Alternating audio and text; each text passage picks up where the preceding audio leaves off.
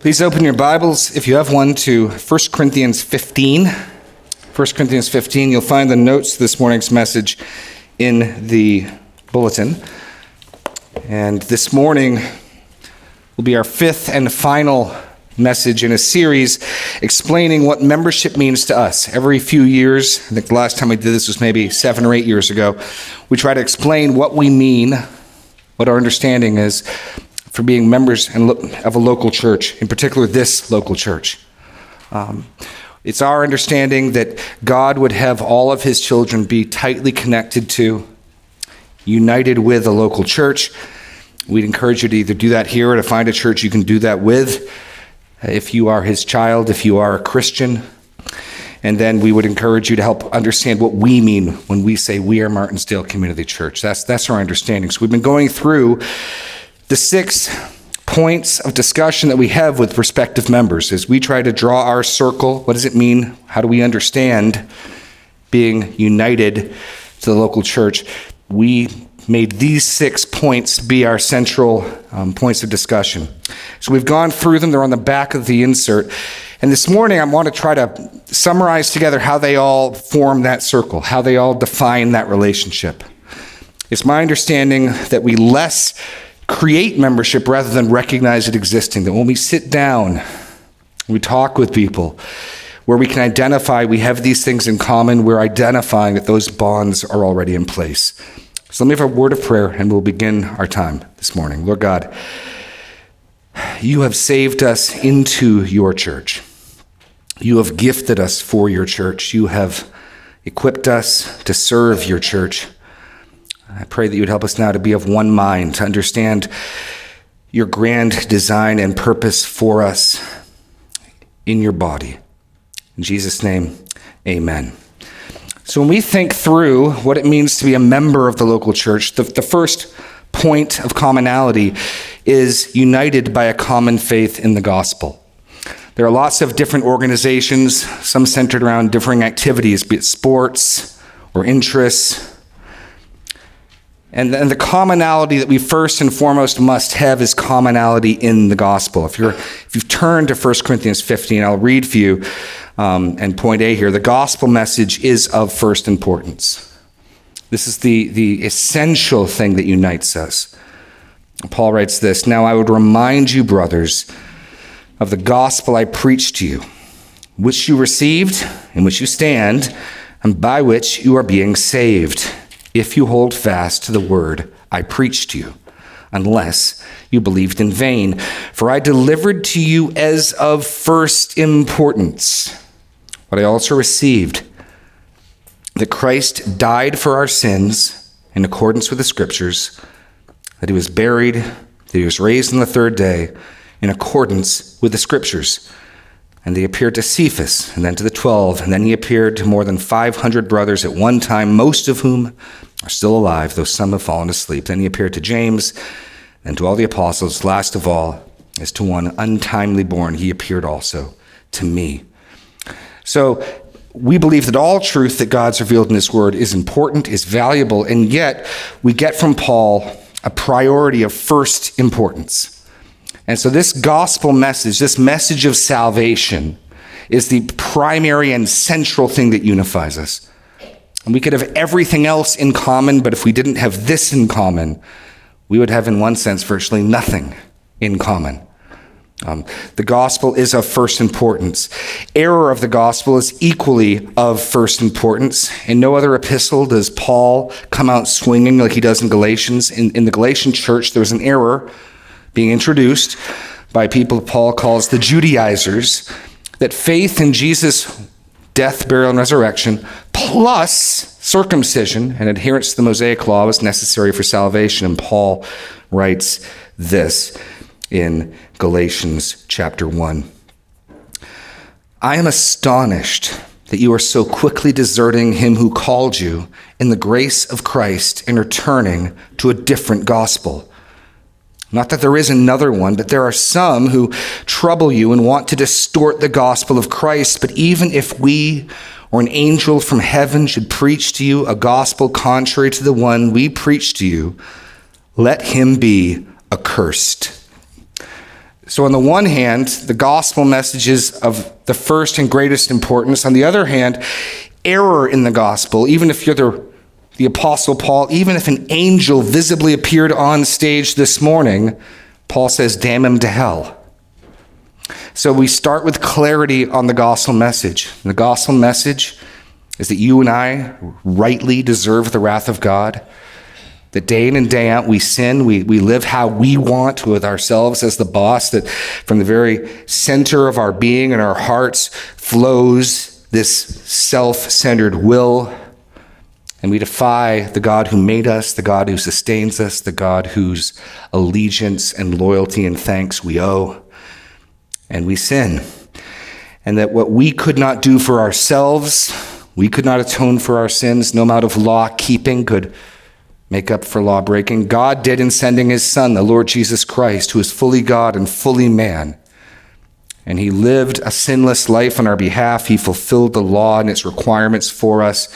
And then he willingly died on the cross, taking our sins upon him, taking the punishment you and I deserve, the wrath that was rightly ours, he received, and we receive his righteousness. And on the third day, he was raised from the dead, and that by faith in him and faith in that message, we can be forgiven.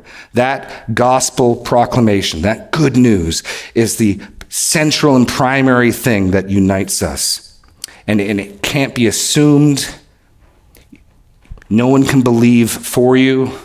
You and you alone can turn and trust Christ.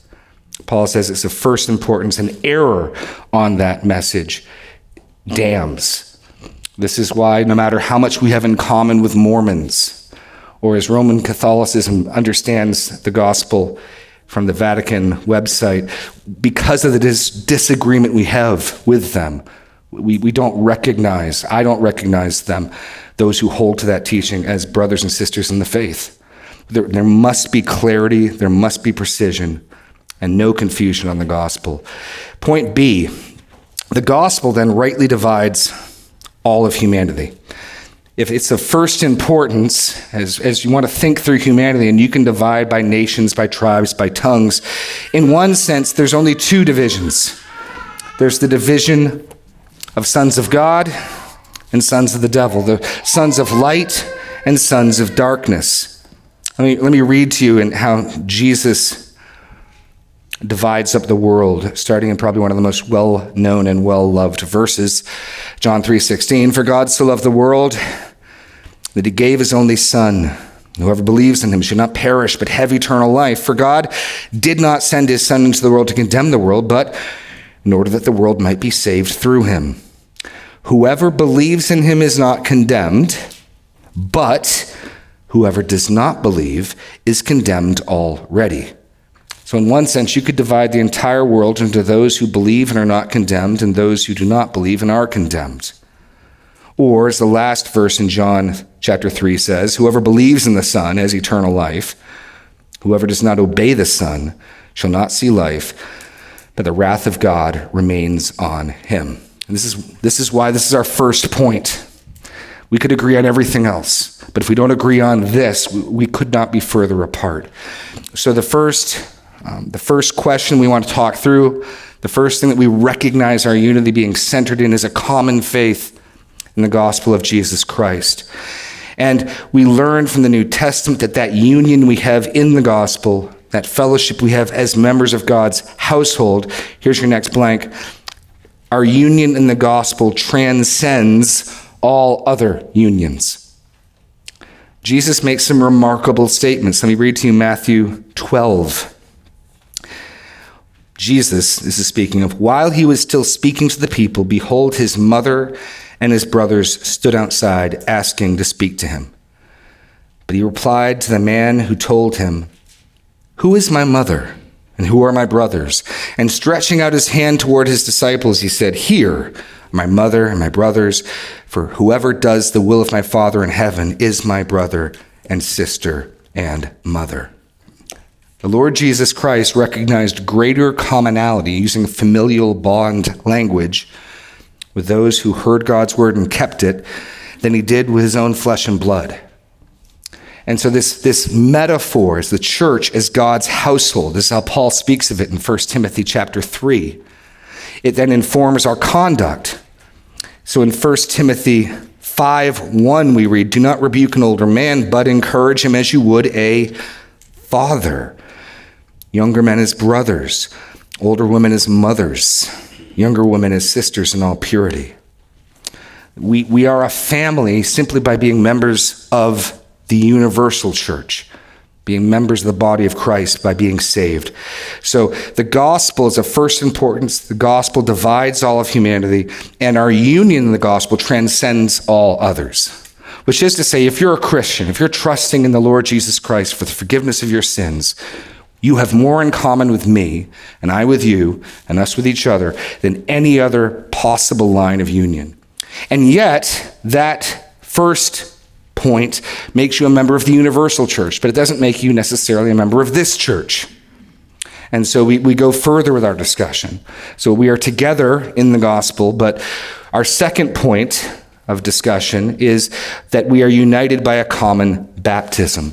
The gospel comes with a call to discipleship, and that call is seen in those who repent and believe, those who trust in Christ coming forward and partaking of an ordinance, water baptism, which signifies the beginning of their faith. It signifies the beginning of their discipleship. So your first blank here, water baptism, signifies the Spirit's baptism. Just as the meal that we will eat later this morning is not the thing itself. It is not the body and blood of the Lord Jesus Christ, but it points to, it signifies it. So water baptism is not the thing itself, but rather the sign that points to it. In 1 Corinthians 12:13, we read, "For in one Spirit we are all baptized into one body." The Holy Spirit, at the moment of conversion, unites, immerses, dips you, if you will, dunks you into the body of Christ. Water baptism then pictures that. This is the same language you get from Romans 6, where Paul, speaking of what baptism symbolizes, says, "What shall we say? Are we to continue in sin that grace may abound? By no means. How can we who died to sin still live in it? Do you not know that all of us who have been baptized into Christ Jesus were baptized into his death? We are buried with him by baptism into death, in order that just as Christ was raised from the dead by the glory of the Father, we too might walk in newness of life." It pictures our union with Christ in his death and in his resurrection. It is not the thing itself, but it is the first call and mark of discipleship. And so we also see, point B, that in the earliest church, in the book of Acts, baptism is usually, not always, but usually that mark which unites a particular person to a particular local church. So we read in Acts 2:41, that is, those who received his word, Peter's word, were baptized, and they were added that day, about 3,000 souls. So the people who were added to the church were those who were baptized. How did the first church know who were the ones who responded to the message of the gospel with faith?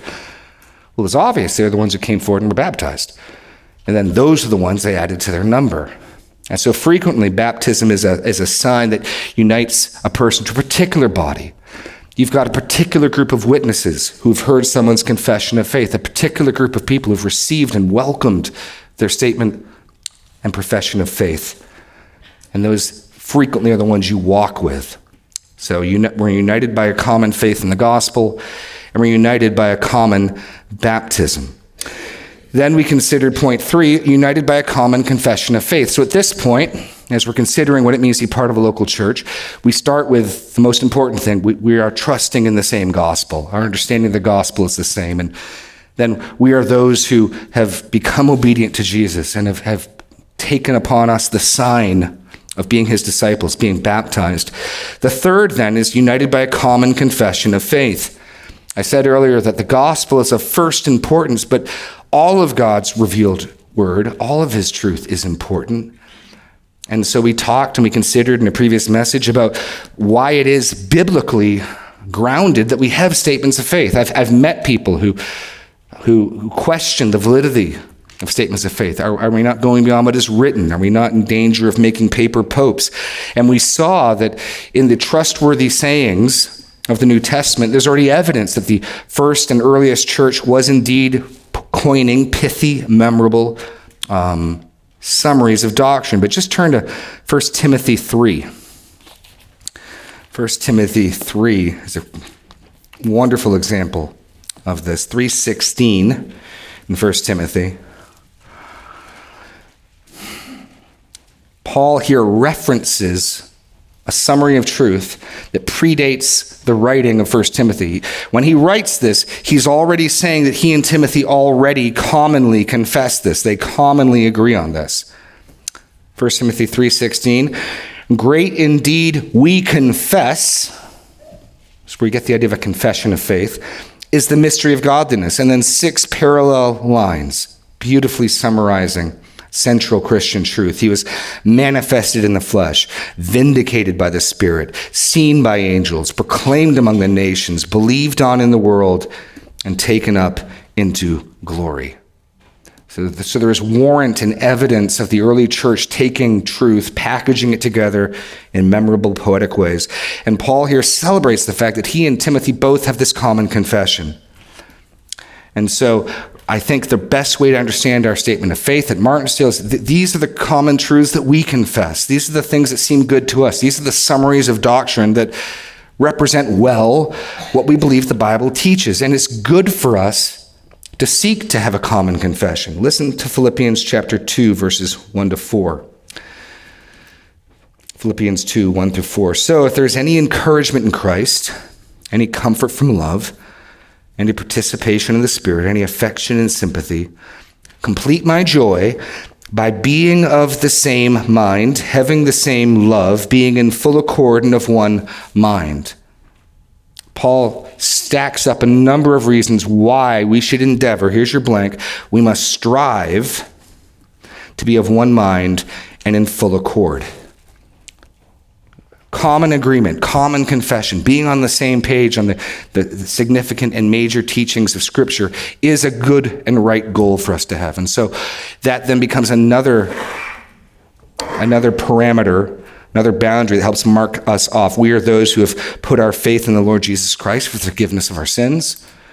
We are those who in obedience to him have come forward and been baptized since coming to faith. And then we find we are those who our reading of the Bible is significantly similar. It's not that it has to be absolutely homogeneously exact, but we want substantive, significant agreement in what we understand is true. That's one of the things that marks us off. Our confession of faith, our common confession, our common belief in what is true, that Christ will come again, set up a kingdom. Our common belief on so many things laid out in our statement of faith. So we're united by a common faith in the gospel, united by a common baptism, united by a common confession of faith. And part of the reason this is important is we're called to defend these truths. And we can't defend truths we don't even agree upon amongst ourselves. Listen to Jude 1:3. Beloved, although I was very eager to write to you about our common salvation, I found it necessary to write appealing to you to contend for the faith that was once for all delivered to the saints. So Jude is telling them, I'm writing you to urge you to defend the truth. And so if that's one of the goals we need to be engaged in, we need to start by saying, hey, are we largely on the same page? And where we are, that's one of the things that unites us together, united by a common confession of faith. Point number 4 is united by a common gathering and gifting. So far we have the same gospel, and we've taken steps of obedience to be baptized since coming to faith, and we largely are of one mind and full accord on what we think the Bible teaches on most of the significant topics. Then we're united by a common gathering and gifting. And your first blank here is we regularly gather together as a church. We regularly gather together as a church. Now, this may seem obvious, but I think it's worth stating that congregations congregate. The word church literally means the assembly or the called out ones. And the mark of a church is in their gathering. I say this frequently. We're the church that meets in Martinsdale. The way Paul writes his letters to the church that meets in Ephesus. The church isn't a building. The church is a group of people. And there's a wonderful phrase in 1 Corinthians 11:18. Don't miss this. He says this: "For in the first place, when you come together as a church," in their coming together, they come together as a church. So throughout the week, the church is scattered. Parts of the church are doing things, but then when they gather together as a church. That's the mark of the local church. So the next point that we're considering is, are these people gathering together regularly with us? Where you've got people gathering together regularly, striving, growing together, being of one mind, united by a common baptism and united by a common faith in the gospel. Now we're getting closer and closer to what it means to be a local church. United by the gospel, baptism, our confession of faith, and by our gathering. So we gather day by day and house by house, but we also gather, according to Acts 20, verse 7, the first day of the week. We have a pattern in Scripture that the whole church gathers together as often as we can on the first day of the week, even as we gather separately and in smaller groups. And in our gathering, we're gathering with a purpose. We're not just coming to get, but we're coming to serve. Open your Bibles to Ephesians chapter 4. So one of the commitments that makes someone a part of this church is they gather here. And while you turn there, I just want to make the point. This is something that, as I've talked to people over the years, there can be some confusion on. There can be churches you are a part of that you love, that you hold dear, you grew up in. If you're not gathering those people regularly, they may have been your church, but the people you're gathering regularly with now, they are your church. And so I know sometimes people for good memories, for the love they have, will speak of, we're still part of that church. The church is identified first and foremost by their gatherings. You may be part of that church again, and you may look back with fond memories on the times you did gather. But those with whom you are gathering regularly now, that really in the first instance is your church. That is your church, because congregations congregate. They come together as a church. And when they come together with a purpose. What are we coming together to do? Let's read Ephesians chapter 4, starting in verse 11. Christ, he gave the apostles, the prophets, the evangelists, the shepherds, and teachers to equip the saints for the work of the ministry. So don't miss this. The leadership gifts in the church are given to equip the members of the church for the work of ministry. The work of the ministry does not belong primarily to the leaders, but rather to the whole body. To equip the saints for the work of ministry, which he then renames or clarifies, for the building up of the body of Christ. That ministry is the building up of the body of Christ. Then he gives us a degree. How big of a project is this building up of the body of Christ? Until we all attain to the unity of the faith and the knowledge of the Son of God, to mature manhood, to the measure of the stature of the fullness of Christ. I don't have time to fully unpack what that means, but I think it should be obvious. That's not a goal we're ever going to arrive at in this life. There'll always be more work to do. There's always more ways the church can look more like Jesus, be more mature. Then he says it negatively, so that we may no longer be children tossed to and fro by winds and carried about by every wind of doctrine, and by human cunning, by craftiness and deceitful schemes. Rather, and here it is, the work of the ministry, speaking the truth in love, we are to grow up in every way into him who is the head, into Christ, from whom the whole body, joined and held together by every joint with which it is equipped, when each part is working properly, makes the body grow so that it builds itself up in love.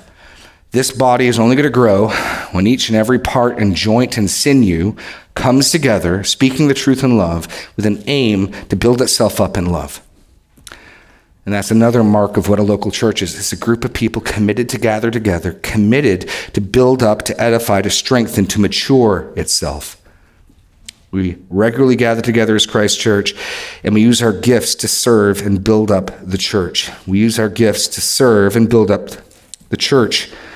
Pastor Daniel taught us how the Holy Spirit at salvation has gifted us all with spiritual gifts.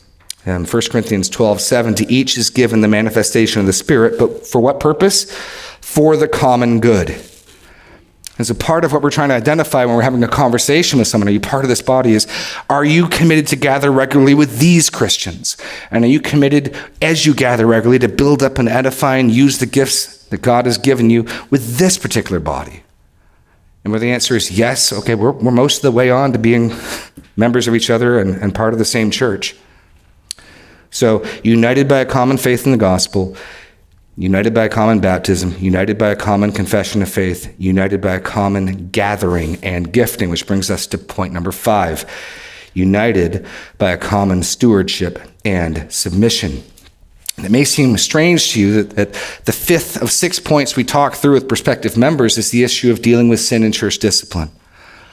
But I think this gets at the heart of what it means to be part of a body, and also at the heart of where so many other churches, faithful in other regards,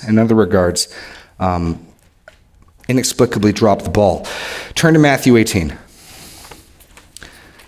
Part of my understanding of what it means to be part of a body of Christ is that we become members of each other, and my walk and my life becomes your business, and your walk and your life becomes my business. That in uniting with the church, we take on a mantle of both responsibility and authority and a mantle of submission. And we've learned over the years that you can't assume these things. It's helpful to be clear. Is it your understanding that you have these responsibilities and we have these responsibilities for you? And that's one of the reasons we make this a point of discussion. Point A, we are responsible for the body's faithfulness. I want to start before Matthew 18 with a parable that sets it up to help you see the picture of the heart and spirit and attitude. Matthew 18, verse 10, see that you do not despise one of these little ones. For I tell you that in heaven their angels always see the face of my Father who is in heaven. What do you think? If a man has 100 sheep and one of them has gone astray, does he not leave the 99 on the mountain and go in search of the one that went astray? And if he finds it, truly I say to you, he rejoices over it more than over the 99 that never went astray. So it is not the will of my Father who is in heaven that not one of these little ones should perish. Don't miss this. The parable of the lost sheep is right before this. Then Jesus gives the point of the parable. It is not the will of my Father who is in heaven that one of these little ones should perish. And then, explaining how the Father's will be accomplished, he then says, verse 15, if your brother sins against you, go and tell him his fault between you and him alone. This is how the Lord ordains that not one of these little sheep should be lost. And what Jesus is saying is to the body, to the church, we corporately are responsible for each individual sheep that might go astray. And so part of what we want to know when we talk with someone who's a prospective member is, will you take on that responsibility? Are you willing, if God should reveal it, if you should see something, to go after one of the Lord's sheep? Will you love his children in this way? It can be costly. It can be difficult. And so being a member of this church means you recognize, yes, I will be faithful as God reveals, as I see things, to help fulfill the Father's purpose. It's not his will that one of these little ones should perish. And so, yes, if I see something, if the Lord reveals something, I will be faithful to go. I'll take that responsibility as a measure of responsibility and authority. Conversely, flipping it around, I recognize the body's responsibility and authority to speak to me. So that's an important clarification. Are you willing to take on that responsibility? And you recognize the body's responsibility to do that to you. Point B, the body is responsible for our faithfulness. So there's this symbiotic reciprocity going on, that all of us corporately are responsible for the faithfulness of each other individually, and each of us individually are subject to the rest of the body. That's how we remain healthy. Let me read to you Hebrews chapter 4, where the same point is made. No, chapter 3. And I want to highlight the plural singular words. Take care, brothers, plural, all y'all. All y'all take care against what? lest there be in any of you or any one of you. So all of us need to be alert lest one of us have an evil, unbelieving heart, leading one of us to fall away from the living God. What's the remedy? What's the cure for that danger? But all of us exhort each one of us every day, as long as it is called today, that not one of you may be hardened by the deceitfulness of sin. One of the reasons we gather regularly and we encourage each other regularly, all of us, is so that not one of us gets hardened and slowly falls away. So one of the reasons we gather, one of the things we do in gathering is encouraging, stirring one another up to love and good deeds, which is exactly what the author of Hebrews says in chapter 10, verse 24 and 25. Let us consider how to stir one another up to love and good works, not neglecting to meet together, as is the habit of some. So membership means being responsible, taking that responsibility on. And trust me, it can be challenging. Some of the hardest things we do is going after, pursuing people who are no longer walking in the light or walking off and they don't want to talk. And that's what loving one another means. That's what it means to fulfill our Father's desire that not one of these little ones should perish. And so being a member of a particular local church is taking responsibility for a particular group of people. Because if you continue reading Matthew 18, Jesus' instructions are first you go one-on-one. If your brother sins, tell him his fault between you and him alone. If he listens to you, you've gained your brother. If he does not listen, take one or two others along, that every charge may be established by the evidence of 2 or 3 witnesses. If he refuses to listen to them, tell it to the church. See, Matthew 18 can only take place in a church context.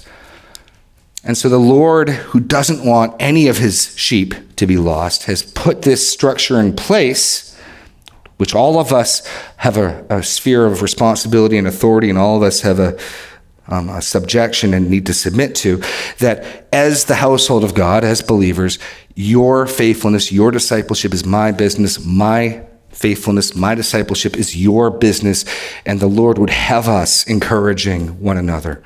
And so where that recognition is in place, where someone says, yes, I will gather these people. Yes, I will use my gifts to serve them. Yes, I will spur them on to faithfulness. And yes, when I begin to falter, I welcome them coming and talking to me. That's what it means to be part of a local church, united by a common stewardship and submission. We are responsible for the body's faithfulness, and the body is responsible for our faithfulness, which brings us to our final point: united by a common shepherding and oversight. United by a common shepherding and oversight. Turn your Bibles to 1 Peter chapter 5.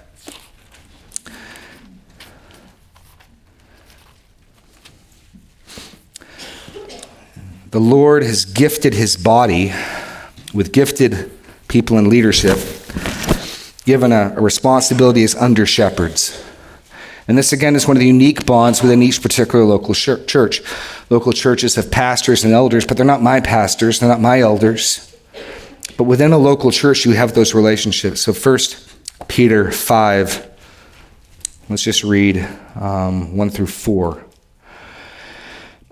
I exhort the elders among you, as a fellow elder and a witness of the sufferings of Christ, as well as a partaker in the glory that is going to be revealed.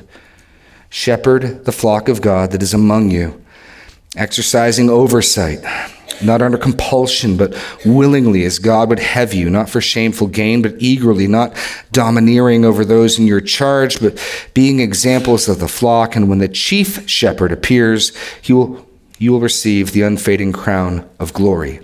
So the Lord has ordained in each local church for there to be elders and pastors and leaders, and that there's a shepherding and an oversight. One of the things I love about our church's plurality of elders is that nobody then becomes exempt. All of us have shepherding, because each individual elder, take me for an example, I'm subject to the plurality of the elders. I have someone watching over me that I need to submit and listen to, and vice versa. There's nobody who's just on top, but each individual member is overseen by those shepherding leaders.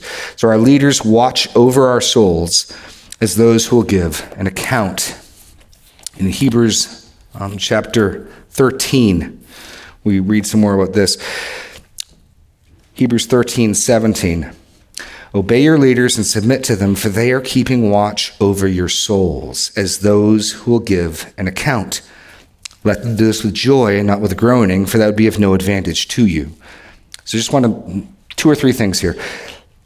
God put leaders in his church for the advantage of the flock. And those leaders will give an account. They will answer to the chief shepherd. I will. The other elders will give an account to Christ Jesus for how we have handled his flock, which is terrifying. And so the chief shepherd has raised under shepherds, and those relationships are particular to a local church. I'm not going to give an account for the people down the street, but I and the other elders will give an account for the members of this church. This is one of the reasons we're recognizing who is this church. For me, I need to know. I very much need to know who I'm going to give an account for. And likewise, those in that relationship with leadership are to submit and honor to them. This is the reciprocity. It gets back to the household picture, heads of households. So listen to 1 Thessalonians 5:12-13. We ask you, brothers, to respect those who labor among you and are over you in the Lord and admonishing you, and to esteem them very highly in love because of their work. Be at peace with yourselves. Or 1 Timothy 5:17. Let the elders who rule well be considered worthy of double honor, especially those who labor in preaching and in teaching. So to try to make this one simple picture, if I can, as we understand being part of a local church, it's those who gather here regularly because we have put our faith in the Lord Jesus Christ, because first and foremost, God has made us members of his household, members of his body. And with that common trust in the gospel, that common faith in the resurrected Lord, we have stepped forward in obedience. We've taken the mark of discipleship upon us. We've been baptized. Furthermore, beyond just our common understanding of the gospel, we are working and growing and achieving remarkable amount of common-mindedness in truth. We share a common confession of faith. We gather together regularly. And in our gathering, we are committed to using our gifts to serve this particular church, these particular people, to build up in love this particular group, united by a common gathering. And we also recognize that for this particular group, my privacy has limitations because my faithfulness, my continued walking in the truth is your business and vice versa. That the Lord would have us carry out his will, that none of his little ones should fall away, particularly by all of us keeping guard over each other's faith, and a recognition of that, and a willingness to be faithful both to give correction or to receive it, as the case may be.